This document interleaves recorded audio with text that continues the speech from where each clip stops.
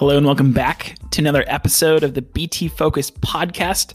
I'm your host, Brian Kaminsky, and today I want to share several exciting announcements that you can expect to see in the feed over the next weeks and heading into 2021. We are almost out of 2020, and man, we're going to celebrate it in a big way with a lot of exciting things that we have planned and in store. The first thing that I want to share, the first initiative that I want to announce is that we're going to be sharing a number of our other podcasts, part of our Centria podcast network, on the feed to share with you all. The first podcast that we're going to highlight is our Do Wonders podcast, which is started by Timothy Yeager, who is our Vice President of Curriculum and Quality at Centria. The Do Wonders podcast is phenomenal. It highlights the different team members that we have across the organization in a variety of roles, from our behavior technicians out in the field to members of our operations team. You hear from members of intake and our clinical leadership. We have a special episode with our Chief Executive Officer, Scott Berry.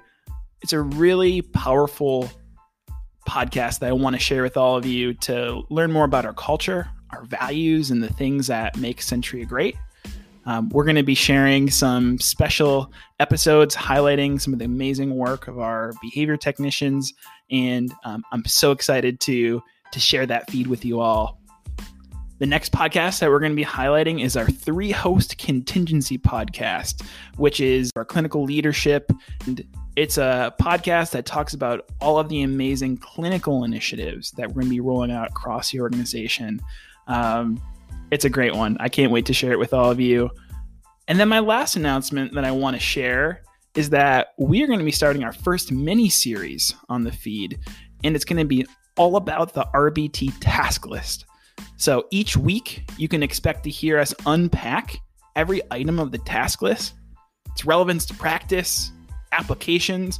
We're going to have fun challenges that you can use and take out with you. And I can't wait to have this initiative be a great way for you to learn more about the science, why it's so exciting, why I believe and why we believe that behavior analysis can truly change the world, and how it's relevant to what you do every day in the field as a behavior technician. So, very excited to go full steam ahead into 2021.